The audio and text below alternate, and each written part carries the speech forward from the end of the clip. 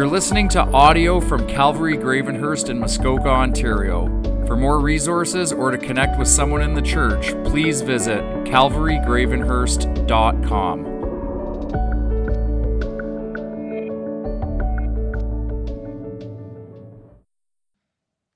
Thanks so much, worship team. It has already been such a good service, hasn't it? I feel so full. It's so exciting to see what God is doing. It is so exciting to do communion together and to worship together. I don't know, it's fantastic. You barely need me. But I am excited to bring God's word to you this morning. This is something that God has been teaching me and working in my heart a lot this week, so I'm excited to share that with you. So let's pray, and then we'll dive in. Lord God, we thank you for the cross. Thank you for your shed blood and your broken body. Thank you for coming back to life so that I could have life in you if I repent and believe and call you Savior, Lord, and King.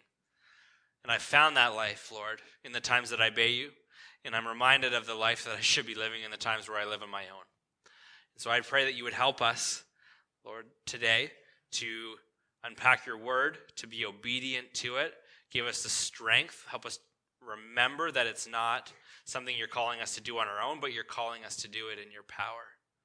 We pray that you would give us the good gift of attention, Lord, that we would be able to just have our minds clear and our hearts calm for a half hour as we focus and study your word. God, we want to know more about you. We want to know how you would call us to live. And one of the things we see in the passage today is that you're calling us to be like you. As you came into the muck and the mire of our sin, that we are called to do that for others. And so I pray that you would help us in that.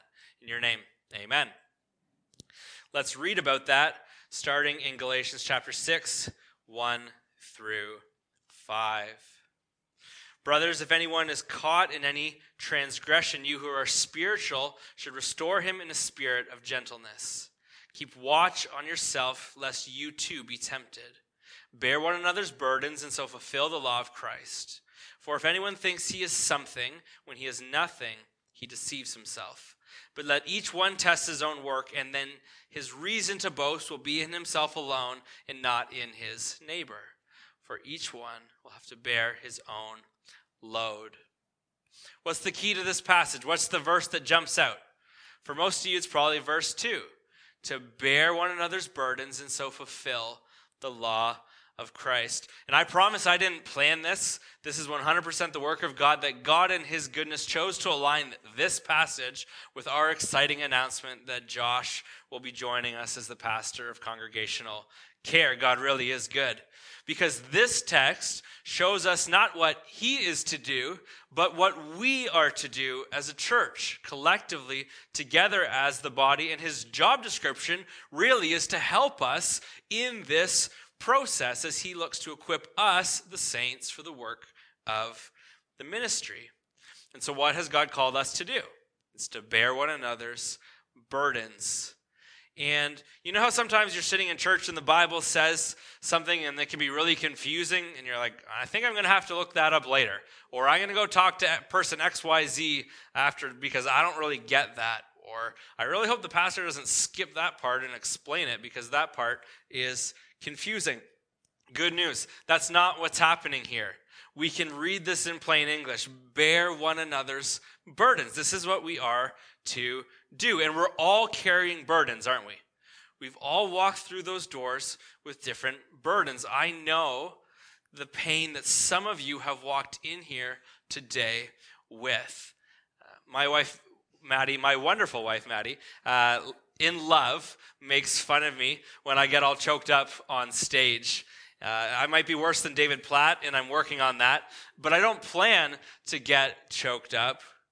It comes out of nowhere for me, and most of the time, it's when we're talking about burdens, talking about scars, and it's when I catch one of your faces in the room that I know that that's what you're going through, or that's the thing that you bear, and that causes my soul pain, because I care so much for all of you. And so you can't hide it. We know that we've all got burdens. We've all got struggles. We've all got things that we're dealing with. And they come in different shapes, in different weights, in different sizes, at different times and seasons in our lives. But we are called to bear one another's burdens. We're called to walk alongside each other and help each other, to be a family. And this bearing each other's burdens has a purpose according to our text, doesn't it? What is it to do? Bear one another's burdens and so fulfill the law of Christ. And you might say the law of Christ. I thought this book was about freedom. I thought it was about being free from the law. And you're right, it is. But everything that Jesus calls us to in the new covenant is both wildly harder and way easier than under the law. And let me tell you what I mean. First, let's remember what's going on under the law. And Jesus, in Matthew chapter 5, where Jesus, what's he doing? He's raising the bar for what the Pharisees thought was righteousness, if you remember that. In Matthew 5. He says, remember the law where God told you don't murder? Well, actually, being angry causes the same separation from God as murder. He raised the bar. And remember in the law when God told you not to commit adultery? Well, I, as God, say to you, if any man looks at a woman lustfully, he's already committed adultery in his heart. He's raising the bar. And Jesus goes on and on and on in Matthew 5. And the same thing, the same concept is true here. Because what had God called the family of God to do under the old law?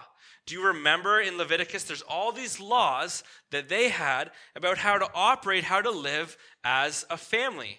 There was all these things that they had in place for how they should treat their neighbor, how they should take care of the poor, how they should forgive debts. You'll remember many of those. The book of Ruth is a good example of those. And yet here in our passage, the Holy Spirit through Paul says, if you're a Christian, the expectation is that you will bear one another's burdens. And what does that do? That raises the bar. There's not just 5 things. Well, okay, if I do this and I forgive this person, then I'm good. It says raise the bar, and we're supposed to bear all of each other's burdens. And yet you might be thinking, Holy Spirit, isn't that a little bit open-ended? Or isn't that a little bit overwhelming to consider bearing everyone's burdens? Isn't that impossible? I can barely keep my own life together, let alone bear the burdens of others. But God in his goodness reminds us of Psalm 68. He wrote this, blessed be the Lord. Day after day, he bears our burdens. God is our salvation. Some of you need to know that today, that day after day, he bears our burden. So even though the bar has been raised immensely, why is it not impossible? Why is it easier? Because God bears our burdens if we let him. Remember that verse we keep coming back to from Matthew chapter 11 where Jesus says, come to me all who are weary, heavy laden, and I will give you rest. What's Jesus saying when he says that? He's saying, I'm God. Because who bears our burdens day after day? God does. Jesus says, come to me, bring your burdens to me, run to me. And part of how he's outlined that us to do that is actually if we do this for one another in the church. That's part of his plan for how we would do that. So we run to God, but we'd also be watching out for each other. He wants to work through us to help bear those burdens. And when we do that, we fulfill the law of Christ, which is impossible to do on our own, but 100% possible with God. And so that's what we're called to do as a church, to bear one another's burdens. And we're not called to throw all of our burdens on Josh and his family. First and foremost, we've hired Josh, not Josh and Katie. And that's important for us to remember. Secondly, we didn't hire him as the pastor of burden bearing. Okay?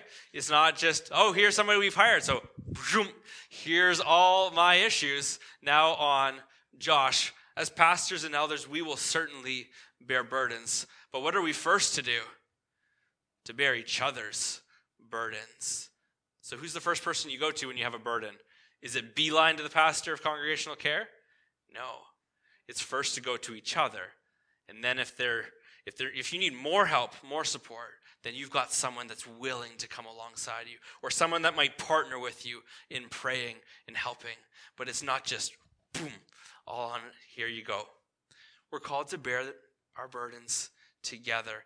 And Josh's part in this his part is to help us learn how to do this better, to be more effective, to be more biblical in the way that we do this for each other, to encourage us when we get discouraged because it's hard, to exhort us and to rebuke us and to teach us where we fall short of what God is calling us to do in his power. And this is how the church is set up, isn't it? Both from God's word and how we're trying to be faithful to it in the way that we operate as a body at Calvary. Let me give you a few examples. Why do we teach verse by verse? There's a lot of different reasons we teach verse by verse, but in part, it's to model for you, to teach you how to look at a passage, how to study it, how to interpret it, how to apply it. What am I looking for? When something's confusing, where do I go? It's to help you in those things. So whether you're a new Christian or you've been doing this for 50 years, that you would grow in your ability to understand and apply God's word. And the goal in that is that you would be able to feed yourself and then help feed others. So you don't have to come on Sunday to get fed. This is a good thing to do. But that you would also be able to do that on your own day after day as you consume the bread of life. Why do we have prayer groups? One of the reasons that we have prayer groups is that you would practice applying. Part of what we do in prayer groups, as many of you know, is we apply the sermon and we dig into it deeper. And we talk about how it applies to our lives. Here's why this is important. Because when the pastor doesn't choose the particular application that Sunday that just pierces your soul, you have the tools to listen to the Holy Spirit and let him pierce your soul anyway with that specific application that's for you. I can't pick something that applies to every single one of you every single day. But who can? The Holy Spirit. He can apply that to your heart. And we practice that then together. So you would take that into your own Bible reading, and then you would also take it into your discipleship. So that as you're reading the Bible with somebody else, you have the tools and ability to help them understand how to take the truth from God's word and show them what God's calling them to in their life. In prayer groups, we also want you to practice biblical community, which includes acting like Christians with people who aren't your best friends. And that's important, isn't it? That's really important. That's going to be part of this, to pray for each other, to care about each other with people that you're not best friends with. That's true, real biblical community, not just doing it all with your best friends. And number 3, of course, in prayer groups, implied in the name, is that we want you to learn how to pray. So in tandem with the fact that we are called to pray together as Christians, and that's a hard thing to do, to get together corporately in order to pray. And so that's why we want to put some effort into helping facilitate that for you. We also want to model for you and help you practice how to structure your life biblically, your prayer life biblically, so that it would bless your walk with God and that you would in turn around and bless the body of believers. We want to model these things, and that's going to be part of Josh's role, to model these things to help us, not to do it all. That's what it's going to look like. And I would say in general, we're pretty good already at bearing each other's burdens in lots of ways. Like, this is not one of those situations where, like, we don't get an F. I'll tell you when we get an F, but we don't get an F in this area. We're doing many good things in bearing each other's burdens. So be encouraged in that. The meal trains, they fill up quickly. Praise God. That's exciting. The rides that people give each other, that's awesome. We've seen that so clearly. The laundry that people do for each other, the visits of younger people visiting older people, that's awesome. Those are good things. The projects that people build together, the stories that I hear of people doing life together, those are great examples of bearing each other's burdens. Calvary, we're doing lots of good things well. Be encouraged and praise God for that. But in typical Holy Spirit fashion, in our passage, God calls out the area in bearing each other's burdens that we as humans in general tend to struggle in. Look at it with me. Look at verse 1. Brothers, if anyone is caught in any transgression, you who are spiritual should restore him in a spirit of gentleness. Keep watch on yourself, lest you too be tempted. What's the spirit identified for us as the burden that we are to bear? The one that he wants to call out that we're not as good at. It's when someone falls into sin. But if anyone is caught in transgression. transgression. That's the one that a lot of us, that doesn't come as naturally, right? We can see people and we know their physical needs and we say, yeah, I'll give you a ride. Or yeah, bring you a meal. Or yeah, I can do your laundry. And those are good things. But we also have to watch for this as well. And there's some context that we need to consider from the book of Galatians that basically there's assumptions because of what he's talked about before in the text that are applying to what he's telling us now. So let's look at them. There's 3 things. Okay, number 1, are you ready? You will sin. That's number 1. You will sin. Brothers and sisters, we need to stop treating it like a shock when we find out that someone who's a Christian has sinned. Why? Because both our theology and our practice tell us that we know this is going to happen. What does our theology tell us? Over and over in the Bible, what does he say? And when you sin, and when you sin, and when you sin. What's the assumption? God knows you sin. And if you remember from last week, what did we talk about last week? Is it easy to walk in the world as a Christian, even after we're saved, even after our eternal destiny has changed, even after we're justified? No. We still fight. It's a war against flesh. How many people got perfect on that test last week? Did everyone do about as well as I did on the test last week? We sin. We struggle. We know that there is sin. So we got to stop being shocked when we find out that someone else has sinned. Because God's already told us, you're going to keep sinning. And then what's the second thing? It's also practice, isn't it? We know our own sin. We get to view our own sin up close every single day. Especially if you're practicing confession as part of that biblical prayer life. More and more I find out where I fall short and where I sin as I do that. We know our own sin intimately, don't we? And so we need to stop treating it like a shock when we see sin in others, and we need to stop trying to hide it in ourselves. That's number 1. Number 2, Christians will notice. Because you're the body of Christ, some of the things that we've been learning in Galatians, because you're not living life isolated and alone, because you have people that know you and care about you deeply, and you're living sacrificially and loving each other, they're going to notice. People are going to notice when you fall into sin. And then number 3, here's the assumption in the text, is that Christians will attempt to restore you in your sin. Help you out of it. Why? I think as Christians, we're pretty good at number 2, aren't we? If I asked you right now to tell me some of the sin of the people that are in this room, or to tell me my sin, I think a lot of us have an answer on the tip of our tongue, don't we? We know the sin of the people around us pretty good. But what about number 1, and specifically number 3? I think in general, we struggle at restoring people who fall into sin. That word restore, the root word actually means to mend. It's the same Greek word in Matthew 4:21 where James and John, they're mending their nets. It's the same word translated as mending in that passage. That's what it means to mend, to bring back together, to restore. So how many conversations in 2023 did you have with other Christians where you gently and lovingly attempted to restore a brother or sister in Christ who fell into sin?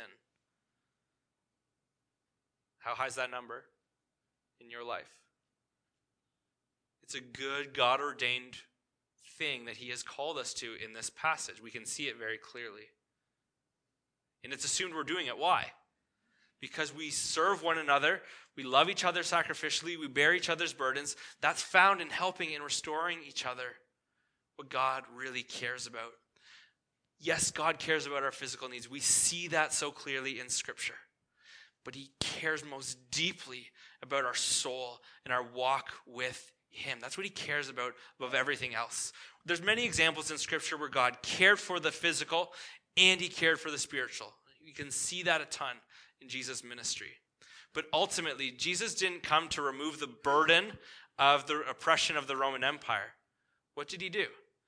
He came for people's souls. He came that they would have life in Christ. That was his mission.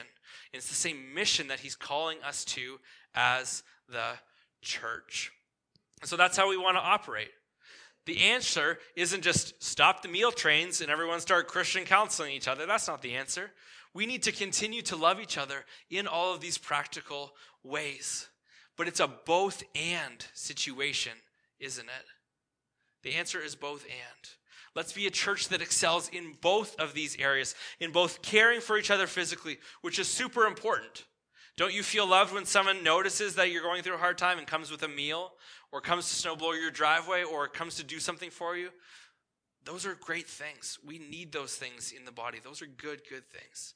But we also have to be willing to get into the hard and the messy, yet joy-giving work that we find in what God is calling us to restore people who have fallen into sin. And it's absolutely incredible. It blows my mind that for some amazing reason, God desires us as Christians He wants to use us as this tool through which he would bring life as he seeks to restore us who fall into sin. And all of us fall into sin. So he's calling us to do this. And so really, we've just done some groundbreaking Bible interpretation, haven't we, people?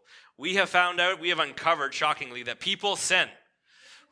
We have also shockingly uncovered that people will notice. Here's the third part that maybe particularly is shocking, that we are called to restore them. So then the question really is about the how, and it's about the who. Let's start with the who. Who's supposed to do this according to God's word? It says, you who are spiritual. And we could read that and we might think, well, that means only the spiritually elite, only the mature believers, only the elders. But we who are thinking that would be wrong. What's the context of this passage? Who is spiritual? Those who walk in the Spirit. We just looked at last week. That's who's spiritual. Those who walk in the Spirit. Who's to walk in the Spirit? Ordinary Christians. All Christians are to walk in the Spirit. So who's the who in this? It's all of us, church. As Christians, we are all called. You who are spiritual, you who are a Christian, should restore him in a spirit of gentleness. And then there's the how right there, isn't it? We are to restore our brothers and sisters who fail with gentleness. And that's the part that some of us can struggle with. There are a few people who are really good at going around and trying to help restore. But what's the part that sometimes is missing? It's the gentleness.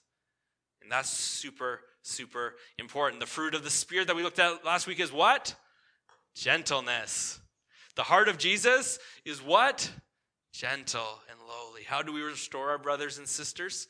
It's in gentleness, which means you got to do it in the power of the Spirit. We had a few warnings next in this text, which is interesting. So as a quick recap, we see what God's calling us to. That's clear. To bear each other's burdens. We see an example of the burden God has in mind, knowing that we're more likely to see the physical and do good at that, but we're more predisposed to struggle in this area. So he points that area out to us. We see that, and we know that when someone sins, they are to be restored by other Christians in gentleness, in the power of the Spirit, that those Christians who are doing the restoring should walk in. Follow me on that? And then we would expect a warning. We get a warning. But we would expect that warning to be for those who are being restored. That they had better listen and they better act humbly and they better repent quickly so sin doesn't grow and fester and expand and blow up their life and steal their joy. But that's not the warning that we get here, is it? Who does he warn? Who does he warn? He warns the one who's looking to be obedient to this command, to bear one another's burdens, specifically spiritually, in restoring someone who has sinned. What does the Holy Spirit warn us about? Pride. Pride. Look at it in the yellow. To keep watch on yourself, lest you too be tempted. And here's the real kicker for the pride. If anyone thinks he is something when he is nothing, he deceives himself. That's the warning to us looking to be obedient. We know what we're supposed to do, so now we're assuming we're going to do it. We need warning for how to do this. Well, John Piper says this: there's only one basic moral issue: how to overcome the relentless urge of the human heart to assert itself against the authority and grace of God. Why else would Paul write to spiritual people to bear the burdens of others and then spend most of the paragraph warning the spiritual people against the danger of their own pride? So let's look at a few of these warnings that pride can bring if we go to other people looking to restore them. Number one, pride will lead you into temptation. We saw that there. That's directly from our text. What does that look like? You could be trying to help someone and fall into the same temptation because your guard's not up. Why? Because you think you are above or have already conquered what has caused them to fall. This is exactly what pride will do, won't it? As we go to try to help somebody else, we could fall into the same thing. Number two, pride will lead you into sin.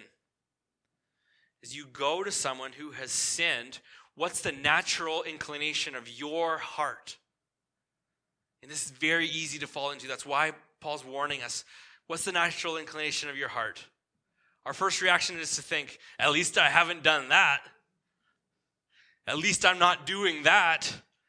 At least I'm not as bad as this person that I'm going to go talk to try to help. They need me desperately to help them.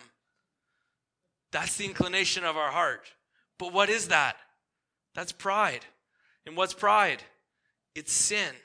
And so you've just fallen into sin trying to go and help someone else. And yet it's a fight because that's the natural inclination. That's the temptation that's going to pop into your mind right away, isn't it?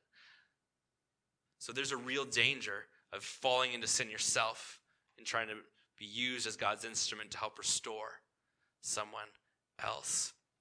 Number three, arrogant pride will not help facilitate restoration. Arrogant pride won't do that. Thinking we are something when we are nothing will cause damage, not good. Both to the one trying to restore and also to the one who has sinned. Why? Because we're all experts in pride. If you don't think you're smart at something, or don't know anything, or don't have any PhDs, know this, we are all experts in pride. We are all very well versed in it. We are keenly aware of when others come to us thinking that they are better than us in the way that they speak to us, or their disposition, or the words that they choose. And that will cause that person's heart to put up walls, not mend nets, as you're looking to facilitate restoration. And then here's the flip side, fearful pride. That's going to cause us to disobey what we know is true. You can see it very clearly in the text. And now the question is, are we going to go and do it? Fearful pride will cause us to not go and do it. It's going to cause us to not go and help restore other people because we're afraid of people. But God calls the fear of people what? Pride. Why? Because pride is ultimately us asserting our will over God's, like Piper just said. Trusting yourself over God, thinking we know better than God. So when we, out of fear and self-preservation, don't obey God, it's because of our what? Pride. Something that I can see in my own heart and in my own life. There's a flip side to this. There's a good side, a positive side. There's blessings for Christians who do this if it's done in humility. Number one, humility will grow unity and biblical community. When we walk through the restoration process of sin and it goes according to God's plan, where a Christian comes to another Christian in gentleness, and the one who's in sin responds in humility, and the Spirit of God works on the one who has sinned and works through the one who is helping to restore, and that restoration takes place in the power of the Spirit. That is a tremendous bond that is not easily broken. It's a tremendous bond. And I feel that with some of you through the different things that we have walked through. It builds unity and grows biblical community. Number two, humility will keep you going. Sometimes as you seek to restore a brother or sister gently, they will get sometimes a little bit or sometimes a lot prickly, won't they? And the natural response of their human heart is going to be to what? To attack you, to defend their image and their pride. But humility will keep you pressing on as you remember your own sin and your own reflex to want to do the same thing. Number three, humility will show you where you fail. One of the hardest parts of an elder, I think, is this. because we get quite a bit of practice in this realm. We are far from perfect in this realm. I am far from perfect in this realm. This is why this was hitting me so hard this week. And it's on top of it, it's this, that sometimes because you're imperfect, you're going to hurt the person that you are trying to help restore because you're not going to do it perfectly. And that's really hard. That's something that I feel immensely. In trying to help somebody, you end up hurting them because you don't do it perfectly because you're a sinner. And yet that's not a reason to keep going. And it's true for all of us that we need courage in this area, don't we? Because if we're obedient to God, then this is going to happen. And you're going to get some needles and some scars and some pushback. Some people won't like you. Some people will say things about you to your face or behind your back. It is going to happen. I'm not trying to sell you a bill of goods that says this is easy. But it's what God's calling us to. And lots of the time that response is on them. But there are times where the response is on you because you have not gone perfectly or acted accordingly. And humility will help you take the times where it's you and apologize so that that restoration process isn't derailed. And the fourth one, this might be the most important one. If you remember one, remember this one. Humility will help you when the shoe is on the other foot. I think a big reason why God wants us to have this practice of help restoring people, of pulling them out of their sin like God does for us, is it gives you a lot more grace when you're on the other end.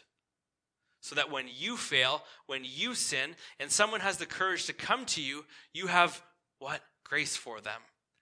Not landmines and daggers and missiles, because that's sometimes our natural inclination. We know how hard it is to do this well, don't we? If you've ever done this, you know how much prayer goes into it. You know you probably don't sleep the night before as you go to someone.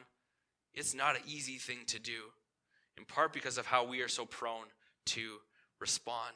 And so if we get good practice at this and we know how hard it is, even if that other person now comes to you and the shoe's on the other foot and they don't do it perfectly, you're going to have grace for them because you've been on the other side of the conversation. There's blessing in humility. And let's finish with a few more warnings for us as we go and do this. Verses 4 and 5. But let each one test his own work, and then his reason to boast will be in himself alone and not in his neighbor, for each will have to bear his own load. This is a little bit confusing, doesn't it, at first reading? It feels like it's sort of contradicting everything that we just talked about, so let's look at it one verse at a time. And as I was studying to wrap my head around this, John Piper gives a great explanation of verse 4. He says this: in measuring the value of your own achievement, do not take the work of others as your standard of measurement. Do not get puffed up because a brother falls lower than you. Our pride loves to see people fall where we have stood. Paul says, stop feeding your own pride by comparing yourself to those who sin. Don't measure your moral achievements by those of others. Measure them, test them by the laws of Christ. Then whatever there is in you to boast about will not be owing to another's inferiority. Isn't that helpful? Isn't that good? Let each one test his own work, and then his reason to boast will be in himself alone and not in his neighbor. He's saying don't boast about your neighbor. Don't feed your own pride and think, oh, I'm better than that person who has sinned. Now you're boasting about your neighbor. You're bringing yourself up. So remove that. And now all you're left with is to boast about the stuff that you're good at. What do we know from Scripture? Can we boast in anything on our own? No. What does Paul say? I boast in the cross of Christ alone. That's all I can boast in. And so are you left to boast with anything? No. That's his point. And then you see verse 5.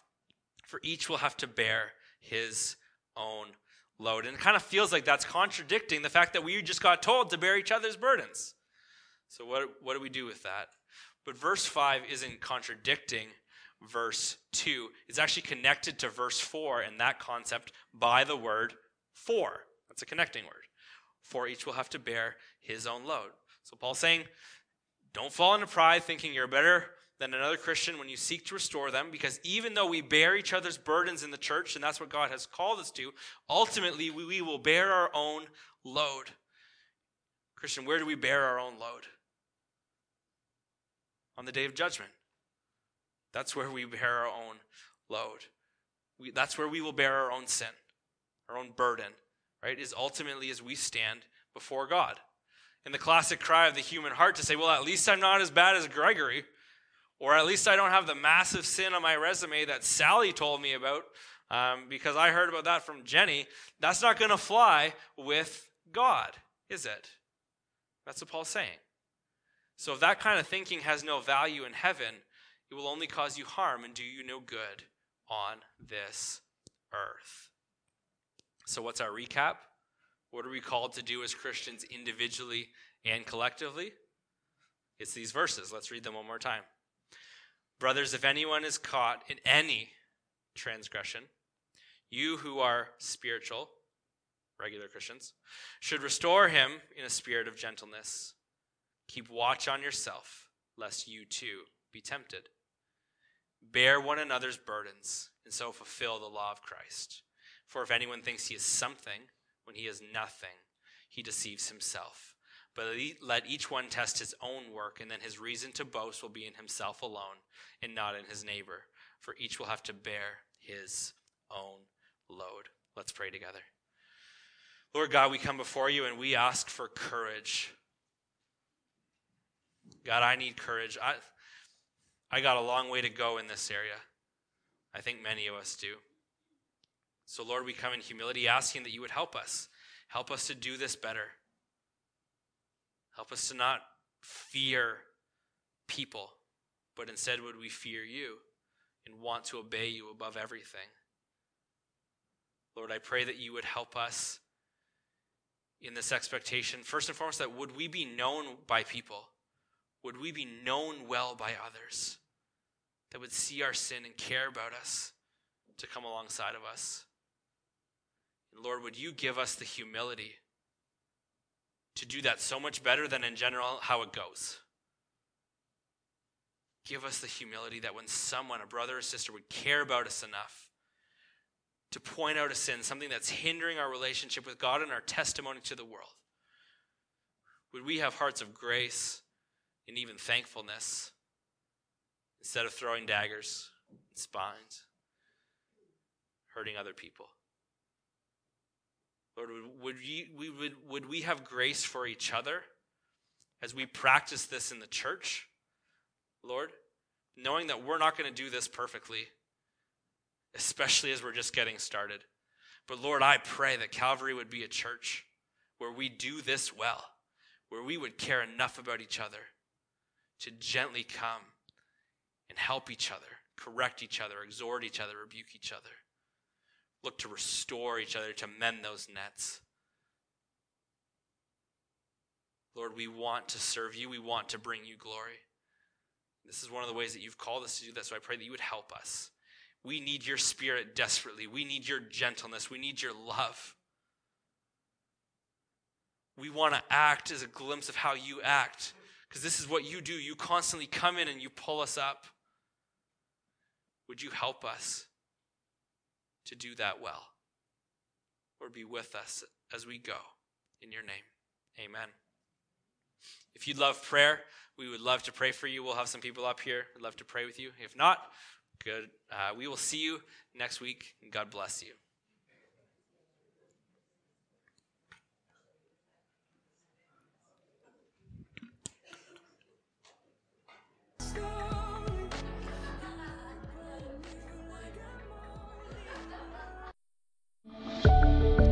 Thanks for listening to this week's sermon audio. For more resources or to connect with us, visit calvarygravenhurst.com.